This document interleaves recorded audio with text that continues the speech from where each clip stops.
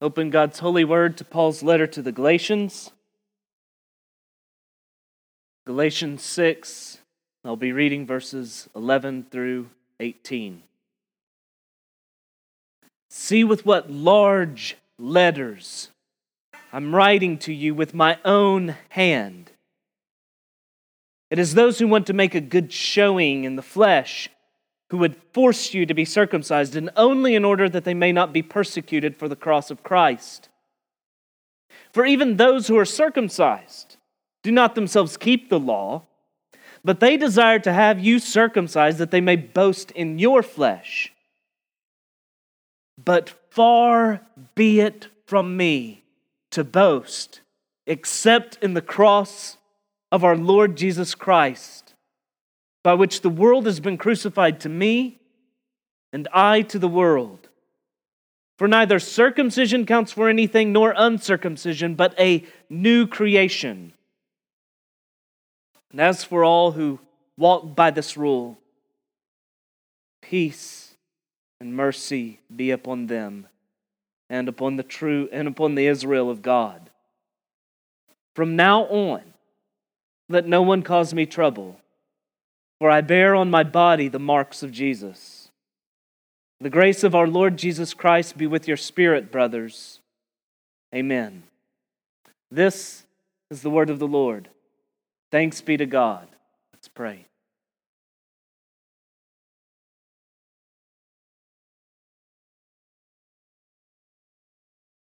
Father, we come to you as sinners with absolutely nothing but to plead the blood of Christ. So forgive us of our arrogance, of our pride,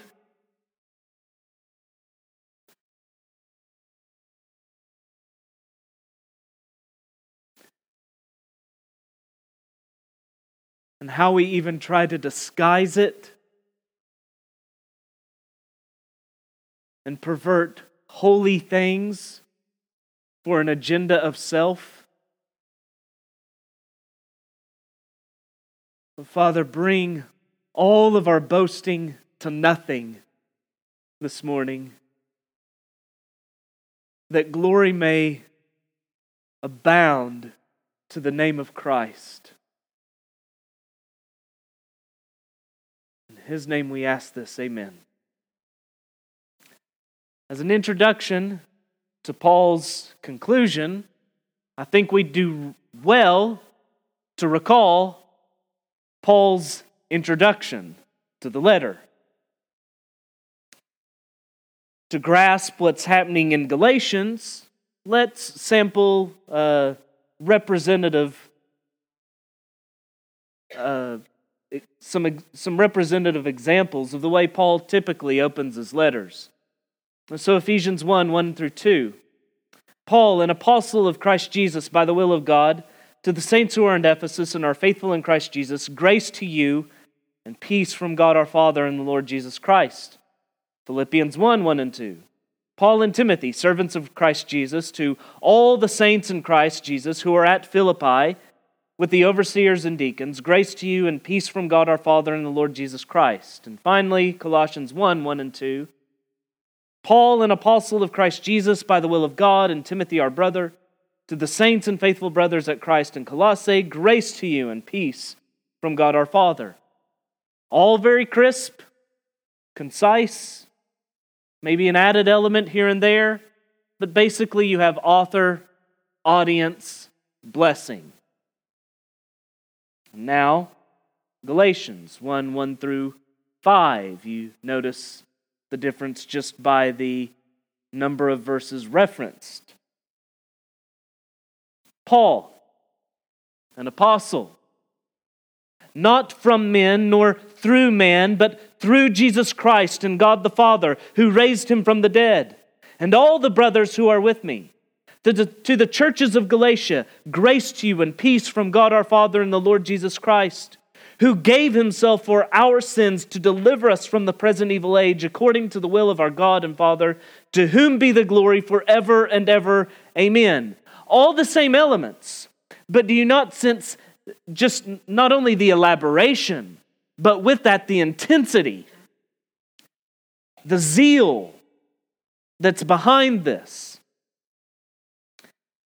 And instead of following this opening greeting as he typically does with a warm section of thanksgiving, Paul unleashes a statement of astonishment and anathema.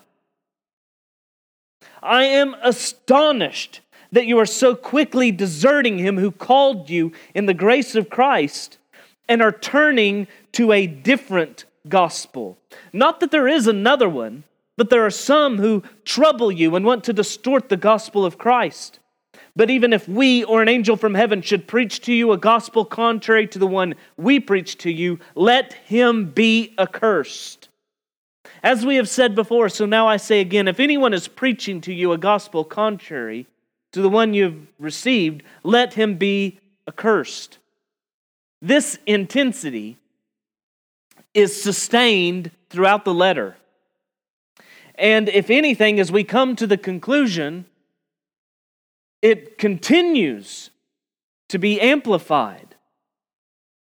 D.A. Carson, who taught in seminaries for over 40 years, has wrote in the past, if I've learned anything in 35 to 40 years of teaching, it is that students don't learn everything I teach them. What they learn is what I'm most excited about, the kinds of things I emphasize again and again and again and again.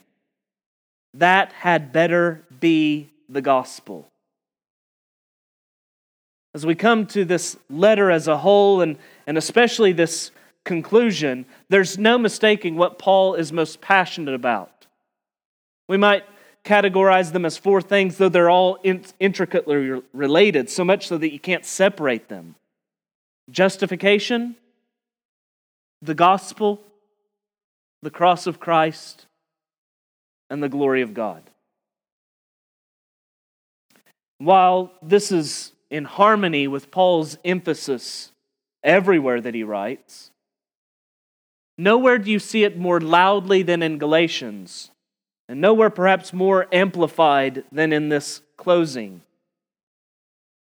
Paul opens with such intensity, you don't think the crescendo could rise any higher, and yet it does. The introduction begins with this peculiar command, see with what large letters I'm writing to you with my own hand. What is Paul wanting to draw their attention to? Some speculate that this goes back to a statement in chapter 4, 14 and 15, whenever he's recalling that time when he was with the Galatians and he was in affliction, such that he says, your sympathy, your love for me was such that if possible, you would have plucked out your eyes and given them to me. And so they connect this to Paul's thorn in the flesh that he speaks of, and they speculate that that was a thorn in his eye, and they say that's the reason for these large letters here. Paul could have had some malady of the eyes.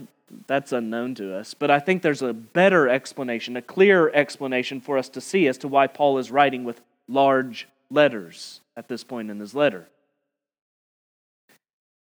We looked at a sampling of Paul's introductions. Let's take a sampling of his conclusions. 1 Corinthians 16, 21 through 23. I, Paul, write this greeting with my own hand. If anyone has no love for the Lord, let him be accursed. Our Lord come. The grace of the Lord Jesus be with you all. My love be with you all in Christ Jesus. Amen. Those are the last sentences of 1 Corinthians. Colossians 4:18, I, Paul, write this greeting with my own hand. Remember my chains, grace be with you. Again, the last sentences of that particular letter. Why does Paul tell his audience that he's writing the closing to his own letters? In Paul's letter to the Romans, we find this sentence near the end of the chapter. I, Tertius, who wrote this letter, greet you in the Lord. See, Paul, like many in his day, used an amanuensis. That's a secretary that would record his letter as Paul dictated it. And then, to testify that everything that was written was genuine apostolic Pauline, that the amanuensis didn't get happy with the quill, Paul would append his signature, as it were, to the end in the form of a benediction and a greeting to his audience. Paul explains that he's doing so in 2 Thessalonians. I, Paul, write this greeting with my own hand. This is the sign of genuineness in every letter of mine. It is the way I write. The grace of our Lord Jesus Christ be with you all. And once again, those are the last sentences of that particular letter. So you notice that Paul normally takes up the pen, and he does so near the very end of the letters. But here, Paul takes up the pen much earlier. And he wants to draw their attention to it, and in particular, beyond that he's doing it with large letters. Why? Because this letter closes just as it began. The ending is emphatic. Paul is penning the end, as it were, in all caps, bold, italics, and underlining it. Also, in this emphatic sentence, I believe that the I and the my are further emphasized. We could say that they're in red ink. See with what large letters I am writing to you with my own hand. And so Paul has in this letter contrasted his ministry, his apostleship, and his gospel, the apostolic authority he has, the apostolic gospel he then preaches compared to that of the false teachers, which is a perverted version, which is a non-gospel.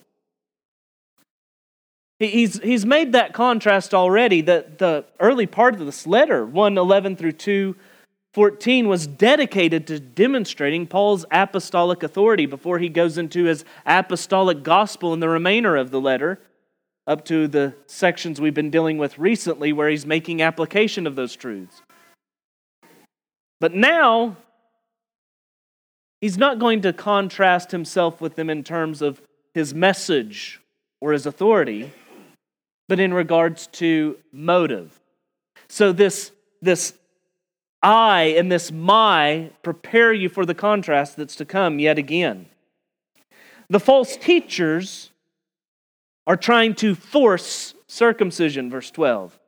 This is a shorthand for saying that they are insisting that a kind of law-keeping is necessary for one to stand just before God. Thus, the reason for Paul's argument in 3:11, that it's evident that no one is justified before God by the law, for the righteous shall live by faith, Galatians 3:11. The reason why the false teachers are trying to force circumcision isn't because they are sincerely ignorant, that they think this is actually necessary. The false teachers have two motives. First, verse 12, they want to make a good showing in the flesh, or put differently, verse 13, they wish to boast in their flesh. Second, they wish to avoid being persecuted for the cross of Christ, verse 12.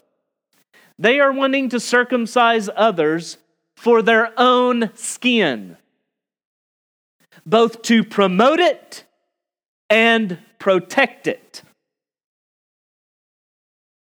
The cross of Christ nullifies pride and draws persecution. It draws persecution because it nullifies pride.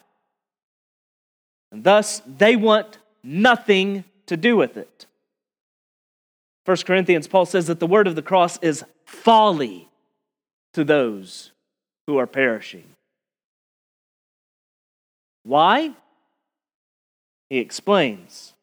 Consider your calling, brothers. Not many of you were wise according to worldly standards. Not many were powerful. Not many were of noble birth. But God chose what is foolish in the world to shame the wise. God chose what is weak in the world to shame the strong. God chose what is low and despised in the world, even things that are not, to bring to nothing things that are, so that no human being might boast in the presence of God. And because of him, you are in Christ Jesus, who became to us wisdom from God, righteousness and sanctification and redemption, so that as it is written, let the one who boasts, boast in the Lord. It is folly to this world because it brings to nothing everything that the world loves. In John 12, we're told that many authorities believed in Christ, but they didn't want to say anything about that because they loved the glory that comes from man rather than the glory that comes from God. If identifying with Jesus means denial of all other boasting that reflects on self, Jesus will not be embraced by this world. He's hated. These Judaizers want to make a good showing in the flesh, and the good showing they want to make is a boasting in their flesh. That's the Galatian Gentiles that they would have circumcised. This is a kind of perverted twist on that bridal price that Saul mischievously demanded from David of 100 foreskins of the Philistines. They want to be able to boast before God, not only that they stand righteous, oh, Jesus helped, but they stand righteous in part because of their own law keeping. They want to be able to boast not only that they stand righteous before God because of their law keeping, but that others stand righteous before God because of their law keeping. Aren't you glad that the modern church is innocent of such tally-keeping arrogance and methods? In case you're missing it, as Paul wanted to draw attention to his large handwriting, let me draw attention to the smirk and the sarcasm with which I'm attempting to say that. When you baptize a goat, let me rephrase that. When you dunk a goat, you don't get a sheep. You get a wet goat. Putting another mark on the tally board doesn't make the church bigger. It makes it stink. At least the Judaizers were perverting God's law. Evangelicals, we just make it up. Partake of the holy sacrament of saying this prayer after me. Did you do that? Then you're saved. Like the Pharisees, the Judaizers were perverting God's law for the unlawful end of self-glory. The basis for this accusation is their obvious hypocrisy, verse 13. Even those who are circumcised do not themselves keep the law, but they desire to have you circumcised that they may boast in your flesh. Their concern clearly is not God's law. That's made evident by their hypocrisy. They don't keep it. Paul's demonstrated that if you accept circumcision, you need to go the whole way with the law. Galatians 5. Look, I, Paul, say to you that if you accept circumcision, Christ will be of no advantage to you. I testify again to every man who accepts circumcision that he's obligated to keep the whole law. Why is that? Back up to 3:10. All who rely on works of the law are under a curse, for it is written, cursed be everyone who does not abide by all things written in the book of the law and do them. The Judaizers do not take God seriously. They don't take his law seriously. And that's evident because they don't go where the law is meant to drive them, and that's to Christ as their only hope, their only glory, their only boast. They're not after God's glory. They're after man's.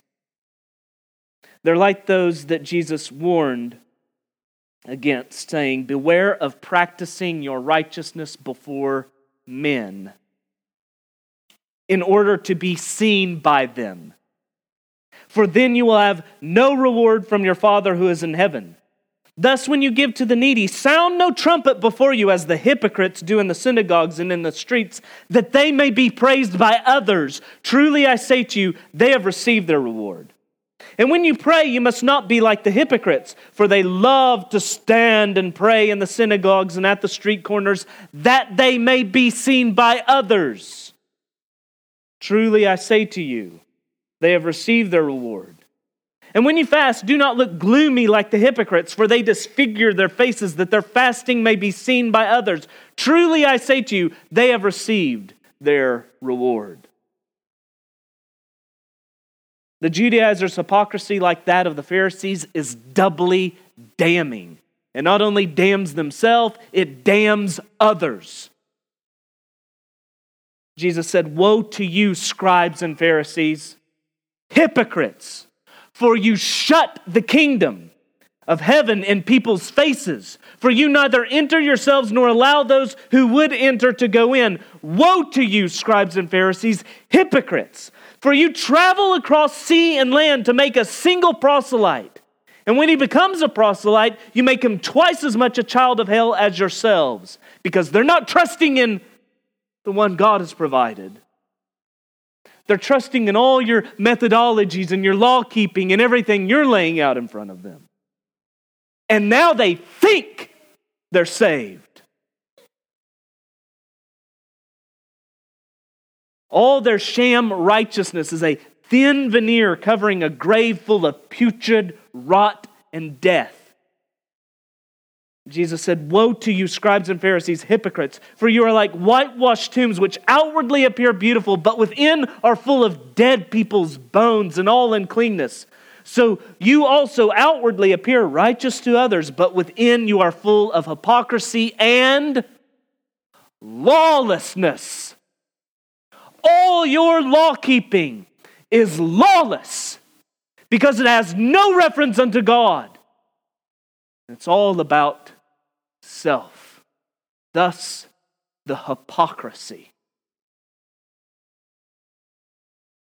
In contrast to the false teacher's motive of self-glory, you have Paul's exclusive boast in verse 14. "Far be it from me to boast except in the cross of our Lord Jesus Christ." This is an exclusive boast in two ways. One, it's Paul's only boast. And second, it's only Paul's boast and the saints. No one else is boasting in this. I want to draw attention to how jolting, how unnatural a statement like this would have been in the ancient world. Even saying something like, "Far be it from me to boast except in lynching," doesn't even get close, I think, to the kind of shock that this would have.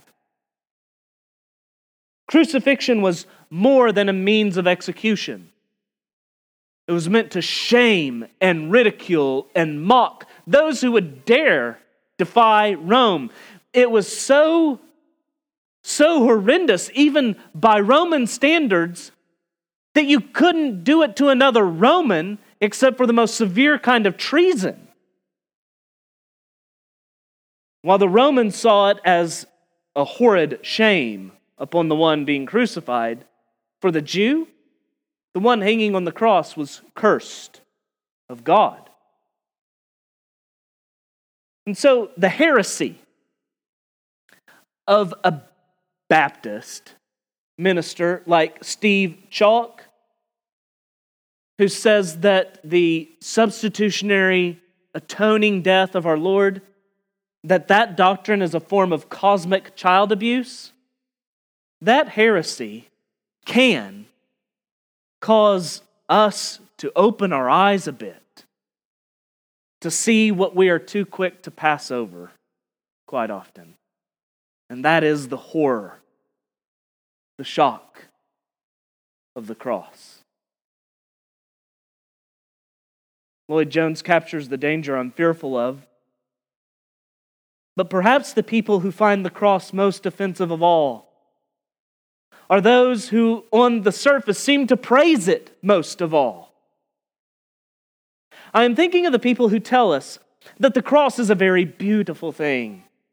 They preach a lot about the cross, yes, but they believe it as something that is beautiful, so touching, so affecting, so moving. And yet I would say that they, of all people, are the ones who feel the offense of the cross most of all. In fact, they feel it so much that they have got to turn it into something that it was never meant to be. They find it so offensive in its stark reality that they philosophize it into the most beautiful thing, a kind of aesthetic enactment. And so they sentimentalize the cross and talk about it with great pathos. These, of all people, are the ones who feel the offense of the cross. Yes, the cross is infinitely glorious. And it is just as horrendous. R.C. Sproul was once invited by a Quaker community to lecture on the relationship between the Old and the New Testament. And as he's doing that, he's picking up on the curse motif of the Scriptures and tracing its development through the text. And as he's coming to the fulfillment of that curse motif, that our Lord was cursed of God on the cross, someone yelled, "That's primitive and obscene." Taken aback, having heard perfectly well what he said, he asked, "What did you say?" With anger, he repeated, "That's primitive and obscene." Dr. Sproul writes, "At that point, I'd recovered from my surprise, and I told the man I actually liked his choice of adjectives. It is primitive for a blood sacrifice to be made to satisfy the justice of a transcendent and holy God, but sin is a primitive thing that is basic to our human existence. So God chose to communicate His love, mercy, and redemption to us through this primitive work. And the cross is an obscenity because all of the corporate sin of God's people was laid on Christ. The cross was the ugliest, most obscene thing in the history of the world. So I thank the man for his observation. But my point is that the man was extremely hostile to the whole idea of the atonement. The cross, just as an instrument of execution, the cross is an unparalleled implement of shame and horror. And yet, at the cross of Christ, they pale in comparison to the unseen depths of woe endured by our Lord, as He was crushed by His almighty Father's hand for our transgression. The eternity of hell was experienced in a moment of time. You add to this the shame of the cross, rightly so, deservedly so, as it reflects on all humanity and their attitude toward their Creator. They would have Him crucified, mocked, and ridiculed. And Paul says, not only do I boast in that, he says, that's my only boast. How is it that Paul glories in Christ's cross? The cross is the end of human boasting. What's Paul doing boasting in the cross of Christ? Not as something done by Paul, but as something not even as something simply done for Paul. That's true. But also because it was something done to Paul. by which I have been crucified to the world and the world to me. My relationship to this world was terminated at the cross. We are dead to each other. We no longer relate to one another. In 2:20, Paul told us he was crucified with Christ. Jesus, as our federal head, went to the cross to be cursed for our sins. As our representative, he stood in our place to be damned. As a substitute, he was a sacrifice for our sins. His suffering was vicariously done on the behalf of those given to him by his Father. Whenever he makes atonement for sin, he acts in union with his people so that when he dies, they die. When he rises, they rise. And what the Spirit of God does is in the Father's time apply what Jesus purchased for his own, such that that representative union becomes a real, living thing in time.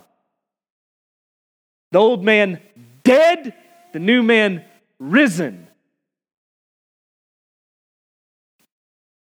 Paul is no longer part of this rebellious, wicked, wretched, damned world that is passing away. Instead, he belongs to the age to come, to the world made new, to the kingdom of God that's breaking into the present and that will never fade. The cross is his boast because, verse 15, neither circumcision nor uncircumcision count for anything, but only a new creation that comes about because of union with Christ in his death and his resurrection. Because all who are in union with Christ in his death are also in union with him in his bursting forth from the grave.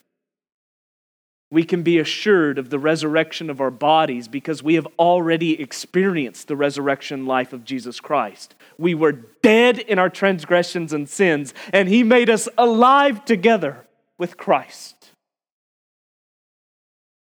Circumcision was previously a sign of belonging to the covenant people of God. But the Judaizers have missed the substance for the shadow. They have nothing of what was once signified by that sign.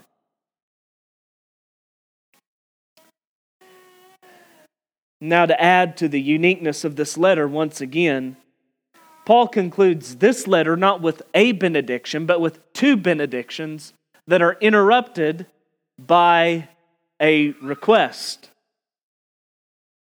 The first benediction is strikingly stated conditionally, verse 16. And as for all who walk by this rule, peace and mercy be upon them and upon the Israel of God. As for all who walk by this rule, what's this rule? It's the same word we get our word canon from, has the idea of measurement. What is this measure? Which walking according to is met with the benediction of mercy and peace. It's the rule that neither circumcision nor uncircumcision count for anything, but only a new creation by the cross of Christ. If you walk by that rule, mercy, peace. And do you not see that this is the mirror image of that curse that Paul opened his letter with? But if we or an angel from heaven should preach to you a gospel contrary to the one we preach to you, let him be accursed. If you walk by this rule, mercy, peace. If you walk by anything else, accursed. This blessing is further promised on the Israel of God. Paul is not offering an alternative means of blessedness here. That's clear by this letter. There's no other boast than Christ and His cross. He's already told us that verse 7 of chapter 3, it is those of faith who are the sons of Abraham. The Israel of God are the elect, those whose circumcision is not a matter of the flesh, but of the heart. Romans 2, 28 through 29. No one is a Jew who's merely one outwardly, nor is circumcision outward and physical, but a Jew is one inwardly, and circumcision is a matter of the heart, by the Spirit, not by the letter. His praise is not from man, but from God. Philippians 3. We are the circumcision, who worship by the Spirit of God and glory in Christ Jesus and put no confidence in the flesh. These are two ways of identifying the same people. And Paul now requests that he be troubled no more by those who profess Christ, and the reason is he bears on his body the mark of Jesus. That is not circumcision. That is the marks that he has received because of being persecuted for the cross of Christ, to which the Galatians were privy to witness some of those marks being made, because in Lystra, which was part of Galatia, he was stoned. And then finally, the more typical, concise benediction at the close, verse 18. The grace of our Lord Jesus Christ be with your spirit. And once again, he calls them brothers. We've seen this pattern in the letter, have we not? If the first benediction expresses his concern, grace and peace be upon those who walk by this rule. The first benediction expresses his concern. The second one expresses his hope that they're brothers. As we exit this blessed letter, soon to study Jeremiah, I want to compare this passage with one we find there. Jeremiah 9, 23 through 24. Thus says Yahweh, let not the wise man boast in his wisdom. Let not the mighty man boast in his might. Let not the rich man boast in his riches, but let him who boasts boast in this, that he understands and knows me, that I am Yahweh, who practices steadfast love, justice, and righteousness in the earth. For in these things I delight, declares Yahweh. All human boasting means nothing. What matters is if one knows the true and living triune God. And the only way He is known is by the cross of the Son of God, Jesus Christ.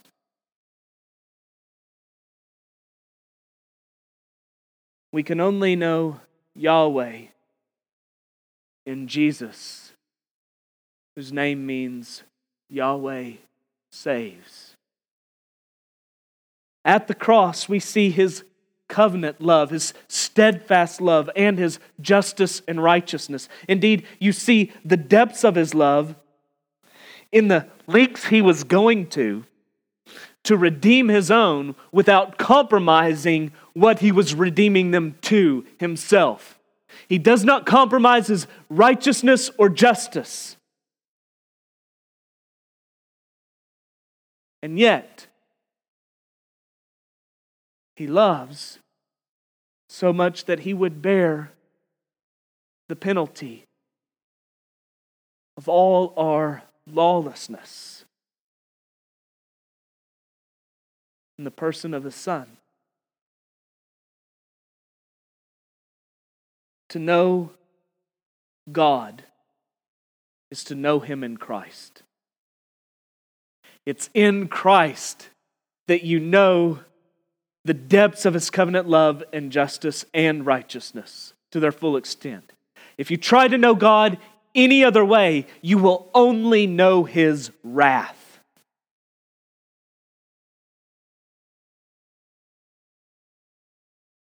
The harmony between these passages is further amplified in Jeremiah going on to say, "Behold, the days are coming, declares Yahweh, when I will punish all those who are circumcised merely in the flesh." Egypt, Judah, Edom, and the sons of Ammon, Moab, and all those who dwell in the desert who cut the corners of their hair. For all these nations, you notice Judah was included with them, and they are circumcised. He says, all these nations are uncircumcised. And all the house of Israel are uncircumcised in heart. Neither circumcision nor uncircumcision counts for anything, but only a new creation. A new creation that comes by the seed of Christ being sown into this earth and bursting forth with new life 3 days later. And so may the cross of Christ not be the small, fine print of our lives. May it be our exclusive boast. And may it be writ large as the banner over all our living. Let's pray.